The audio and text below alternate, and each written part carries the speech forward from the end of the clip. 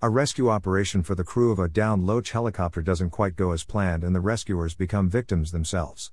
Read the harrowing story of what happened on that tragic mission. By Richard Toops.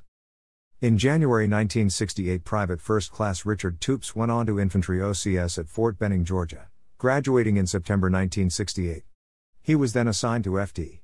Leonard Wood, Missouri as a second lieutenant training officer for basic trainees, the very same unit he went through basic himself. He later attended helicopter flight training at Ft. Walters, Texas, then Fort Rucker, Alabama, graduating as a helicopter pilot in 1969. In July 1970, First Lieutenant Toops was assigned to the 240th Assault Helicopter Company, Greyhounds, as a squad leader, and later as an assistant flight leader. On January 22, 1971, CPT Richard Toops and his good friend Wo Bill Seaborn, AC, were on a rescue mission for a downed Loach, the Proud Mary, from Delta Company, 3/4 Cav, 25th Infantry Division. The following is what happened on that day. Around 0900 hours, the White Flight Platoon, 2 Slicks, from the 240th Assault Helicopter Company, Greyhounds, 222nd Aviation Battalion, 1st Aviation Brigade, were refueling at Bearcat, Vietnam following a morning mission with the 11th Special Forces, SF, at Long Minh North, South Vietnam. On board UH-1 Huey helicopter, SN 66-163-56, was Aircraft Commander, Wo William H. Seaborn Jr., myself as co-pilot, Crew Chief, SP-4 Jimmy Lance, and Gunner, SP-4 William Bill Barker. Both guys had flown with me before and I liked and respected them very much. In Vietnam, helicopter pilots knew the crews were their lifeline and treated them as equal brothers. They kept our Hueys flying, and in the field, guided us into tight landing zones while protecting us with their M60 machine guns. Our first morning mission was uneventful and went off without a hitch. While refueling, we received an urgent and life-threatening call from the Bearcat Tower requesting our assistance to extract the crew of a crashed light observation helicopter, Loach, belonging to D Troop, 3rd Squad, 4th Cav, 25th INF Division. The tower operator had received the call from CW2 Hugh McLeod, the pilot of the Cobra gunship accompanying the crashed Loach. He was requesting aid for the crew of the crashed helicopter, Warrant Officer Rog Johnson, Sergeant Michael Petty, and SP-4 Frederick Vigil. Bill and I didn't have any reservations. We looked at each other and just said, "Let's go." Any and all helicopter crews would have done the same thing. Bill and I were going on this rescue mission, and nobody was going to stop us. As the assistant flight commander and ranking member on the mission, I contacted our operations office by FM radio and apprised them that we were going on a rescue mission for the crew of the downed Loach. There was no officer present in operations. "Go get 'em, and do it ASAP," I said to the Spec 4 on duty. "Tell them what our plans are." We finished refueling and flew to Long Minh North to pick up the Special Forces rescue team that would be inserted to rescue the downed crew. Long Minh North was just a few thousand meters from Bearcat. Bill and I were starting to get pretty quiet. We tried some small talk but it fell flat. Unusual? No. Just getting in the serious mode. We picked up 4 Special Forces troops in our helicopter, MSGT Virgil Glenn, Sergeant Hugh Opperman, Sergeant Frank Celano, and Sergeant Kenneth Lovelace. Warrant Officer Roger Moyer and his co-pilot on our sister ship picked up 4 as well. Captain Simpson, SFC Alton Monroe, SFC Martin Bennett, SSG Joseph Hill. I had flown with Roger many times and felt good that he, an experienced aircraft commander, was with us that day for the mission. While we waited for the guys to load, Bill looked at me, actually staring intently, and asked me to put on my chicken plate, a 22-pound piece of glued-together ceramic sheets with a nylon cover. Mine had no cover, a bulletproof vest. I told him I'd never wear it. "You know that, Bill, it's too hot, and I'm not putting it on." I had a God-given vision in early 1970 before going to Vietnam that I would only sustain an ankle injury in Vietnam, so I never really thought my chicken plate was needed. I only wore it the first few weeks in country and since stored it under my seat like the majority of other pilots, protecting my underside. Many of my fellow pilots tried to get me to wear it but to no avail. After all, I outranked them and could do as I pleased. I told Bill, "You didn't worry about me wearing it this morning on our mission." Bill looked at me as serious as I had ever seen him. "The truth is, he's staring me down again." Bill said in a very somber way, "Do it for me." Can you imagine that, now using his personality on me? "Do it for me," he said. So, I did. I knew at this point Bill was truly concerned, and as I said earlier, Bill had a way of getting others to do what he wanted. I put the chicken plate on over my chest, resting it on my lap underneath my restraint harness. It covered me from the neck to the top of my thighs. Truth be known, I was a little bothered. Bill knew my views on the chicken plate, we had talked about it many times before, but hey, he must have sensed something. This one seemingly simple act by Bill, thinking of me as his friend, was what I felt saved my life that day. The Special Forces men had rigged the ships with ladders previously that morning after our original mission. We were ready to go. We followed Roger's bird in a loose staggered trail formation. I said a prayer to myself, something short, something I had done before. Lord, we are in your hands. Upon arrival, we could see the crashed Loach smoking and my attention was suddenly heightened. At this time we didn't know that the Loach helicopter had been shot down, crashing into a Viet Cong base camp, strewn with hidden enemy bunkers. I later learned from the Special Forces mission statements that one of the crew died in the crash, and the other two survived, only to be captured and killed execution style, at close range by the Viet Cong, only minutes before our arrival. In retrospect, I'm glad Bill and I did not know this at the time. There was a 20-meter wide opening in the tree canopy to our front, just short of the crashed Loach. At the bottom of the hull was the darker green thick jungle vegetation and the unknown. Roger Moyer went in first and dropped his ladders and troops on the left side of the opening, then pulled out. Nothing happened, nothing at all. So, I felt a new sense of security. Our Huey went in next. We came in and hovered about 30 feet up and over the right side of the canopy opening, approximately 5 to 10 meters laterally from the first insertion and a few meters closer to the downed Loach, and, unbeknownst to us, directly above the enemy. We had lowered our helicopter down into the opening of the trees, the door gunners directing us, go left, go right, forward a bit, go left, etc., our helicopter in Bill's hands guiding it through the jungle canopy. We maneuvered through the tree branches as far as we could go. Our ladders were dropped, and the Special Forces team began descending the ladders. We were hovering among the trees and thinking that soldiers were still going down our ladders made our bird a great stationary target for the enemy below. Bill was flying the bird. I had my left hand on the hot mic switch on the radio control switches located on the center console between both pilot seats and my right hand loosely around the cyclic control, as was our normal protocol entering and exiting both landing and pickup zones. Bill and I were silent, and only listening intently to our crew talking through the intercom in our helmets, keeping us from hitting the rotor blades on the trees on both our sides. Suddenly, we came under attack by intense and heavy fire from AK-47s, a weapon with a very familiar sound. MSGT Verlin Glenn, the only one of the 4 Special Forces soldiers still on our helicopter, later stated that we were receiving fire directed at the Special Forces troops on the ladders, into our cockpit, and at our tail rotor. MSGT Glenn was shot in the chest and his ladder rung shattered by bullets. He jumped, landing in a thick bunch of vegetation, saving his life. The other 3 were shot and killed before reaching the ground. At the time we had been on site for only a minute or less. Bill and I both knew our crew chief and gunner were in a tough predicament because of the 7 American soldiers on the ground and 4 more on the ladders below us. They could not fire back with our M60 machine guns unless they could clearly see where the enemy fire was coming from. The chance of hitting our own men was just too great. When the enemy fire erupted, loud, very very loud bullets entered the cockpit at a heavy rate. It was extremely violent, everything in the cockpit was hit and being shredded and destroyed. My left hand was blown into the air, and off of the radio switch, as bullets penetrated the ship and began destroying the radio console between Bill and me. Now with a dead radio, I was unable to contact Roger's ship, the command and control ship, or any of the gunships overhead. We were now all alone. The firing continued without let-up. Everything in our cockpit, the dash, bubble of the helicopter, radio console, and my chicken plate were all being ripped apart, spraying shrapnel everywhere. The inside of our cockpit was literally disintegrating. When bullets go by you in the open you hear a PSSDTT sound, but now, it sounded like we were being hit by bricks or cannonballs flying at a 1,000 feet per second, and it was oh so loud. Deafening.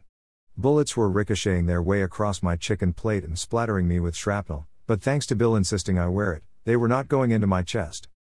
At what seemed now like an unending attack, with tremendous noise and destruction, something happened. Bill and I turned our heads and eyes just slightly towards one another and exchanged a quick look. I know we both needed some comfort from the other, some form of brotherly reassurance that this nightmare would end soon. Something, anything to stop the noise and devastation.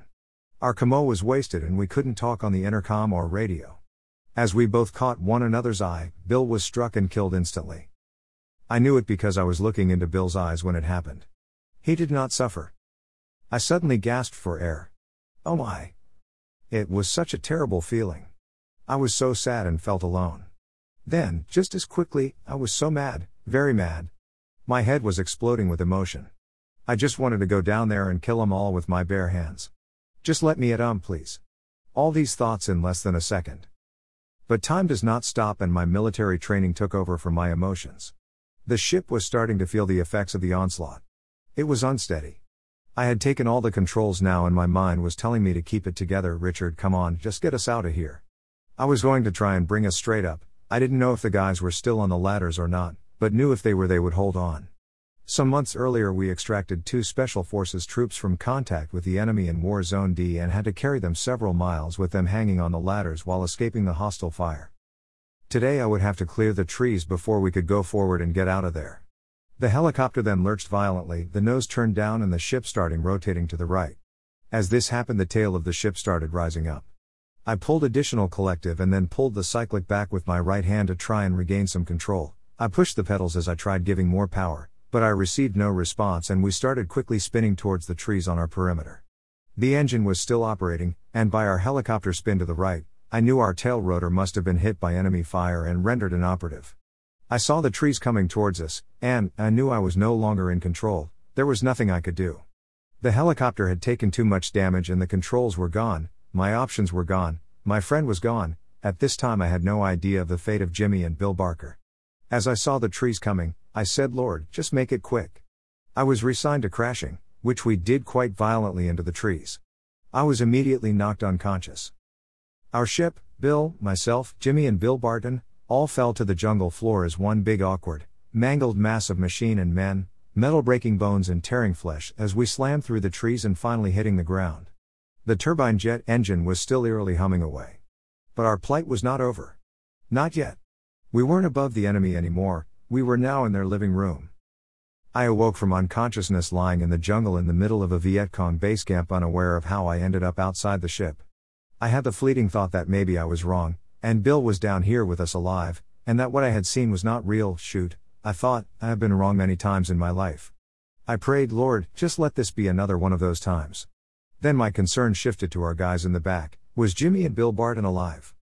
I later learned that Jimmy had been thrown out over the M60 machine gun mount upon crashing, which split his torso and stomach wide open. Bill Barton suffered broken bones and other injuries, as he was thrown from the helicopter too. Although terribly wounded, he risked his life to pull Bill and me from the crashed helicopter. While on the ground, I groaned from the excruciating pain. My body was hurting so bad, and I could only see shapes, and it seemed so dark. I was suddenly slammed in the back by what felt like the butt of a weapon and heard a low but forceful tone telling me to shut up. It was enough to force me back into the security of my unconsciousness. The guys from Roger's ship had come to our aid after finding the Loach crew all dead and were now fighting for us. The bad guys were still there. I learned from Captain Tom Brown, Mad Dog 6, our gunship leader, that upon hearing of our crash, every gunship pilot and ship available at Bearcat was flying to our location to support a rescue mission. Everyone wanted to help in any way they could. Tom Brown said our gunship pilots were ready to light up the jungle. The Special Forces troops and our aircrew performed their mission with great courage, valor, selflessness, and dedication. John Kennedy once said in his book Profiles of Courage, a man does what he must, in spite of personal consequences, in spite of obstacles and dangers and pressures, and that is the basis of all human morality. I am proud of all these guys. And to Bill for making me wear my chicken plate on this mission. He was my friend. I know he saved my life, not a doubt in my mind. Our gunner Bill Barker saved my life a second time, in spite of his injuries and with the enemy all around us. He risked his own to pull Bill and me from the helicopter after we crashed minutes before it was hit by an RPG that left it in a twisted mass. My life was saved a third time as the Special Forces troops from Roger's ship surrounded our crash site and provided security during the rescue. Captain Simpson and SFC Monroe were wounded as they were hit by shrapnel from the RPG round that struck our crashed Huey. I was saved a fourth time, a few weeks later, in a hospital in Japan from internal bleeding. 7 American heroes were killed that day and 6 were wounded. 3 of those killed were from the 25th Division Loach we were tried to rescue, 4 Kia and 4 wounded were from our ship, and another 2 wounded from Roger Moyer's ship. We lost 2 helicopters that day, and I was told the first medevac helicopter that came to get us out for medical attention took fire, was hit, and had to withdraw. Ultimately, the 25th Infantry Division landed a company of infantry soldiers in a nearby LZ and come to our rescue. Our mission was finally over. As I lay there on the jungle floor, my body in pain, here's the tally on my injuries. 1 ankle shot, the bones all shattered. Toes on one foot were all broken and would never regain movement. The tibia in one leg was broken. The femur was broken and twisted. When putting my leg back together, it was an inch shorter. I had a deep hematoma on the inside of my legs that ran from my knee to my upper thigh. One knee was badly damaged and had to be replaced, only regaining limited movement. Shot in the back, while laying on the ground after the crash, the bullet barely missing my spine. My chest was bruised and beaten from bullets, but nothing, I repeat nothing, got through my chicken plate. One hand sustained shrapnel wounds from the bullets coming through the radio console. My face was smashed in like it had been hit with a sledgehammer from the crash. The orbital bone, nose, septum, and jaw were all broken and flattened. My septum had a hole in it. The skin above my brow had been peeled back, eyes hemorrhaged, and it would be many days before I could see more than a few feet. My face sustained shrapnel wounds and would take over 50 stitches to sew up. But I was alive. God was with me through all those brave guys around me. During the next 5.5 months of hospital and 2 months of rehab, I learned to eat again, walk again, and then got the news that I would never be able to fly again. My military career was over. Of all the injuries, the only one that prevented me from flying again was the destruction of my ankle, limiting the movement necessary for controlling the anti-torque pedals in a helicopter. I now realize that my earlier vision from God regarding an ankle injury during the war was not only the injury itself but one that would end my military career. The only thing I ever truly wanted to do in life was now gone. They medically retired me from the Army. I would gladly trade all that to have my friend Bill back 1,000 times over. In 2017, Richard Toups gave a speech in the town of Walthall, Mississippi, Eupora High School, in remembrance of their only soldier killed in the Vietnam War, Bill Seaborn. The above excerpt was the final part of his speech. Most of it focused on all the happy things he and Bill did together while serving in Vietnam. Bill was Richard's best friend there, and he wanted the townspeople to know that he enjoyed what he was doing both as a helicopter pilot and as a human being. Richard explained that when a soldier leaves home and is gone for months and then killed, family and friends lose that period of time. He wanted them to have it back. Thank you, Richard, for offering your story. I also want to thank you for your great sacrifice and service. We infantry grunts held chopper crews in the highest regard. Knowing full well, you'd come when called. No matter what. God bless. This is the second article by Richard Toups. To read his earlier article, An Insider's View to the Peace March on the Pentagon, 1967, click on the following link, https://cherrySwriter.com/2020/04/19/ An Insider's View of the Peace March on the Pentagon, October 21, 1967/. Thank you for taking the time to read this. Should you have a question or comment about this article, then scroll down to the comments section below to leave your response. If you want to learn more about the Vietnam War and its warriors, then subscribe to this blog and get notified by email or your feed reader every time a new story, picture, video, or changes occur on this website. The button is located at the top right of this page. I also created a poll to help identify my website audience. Before leaving, can you please click here and choose the one item best describing you? Thank you in advance.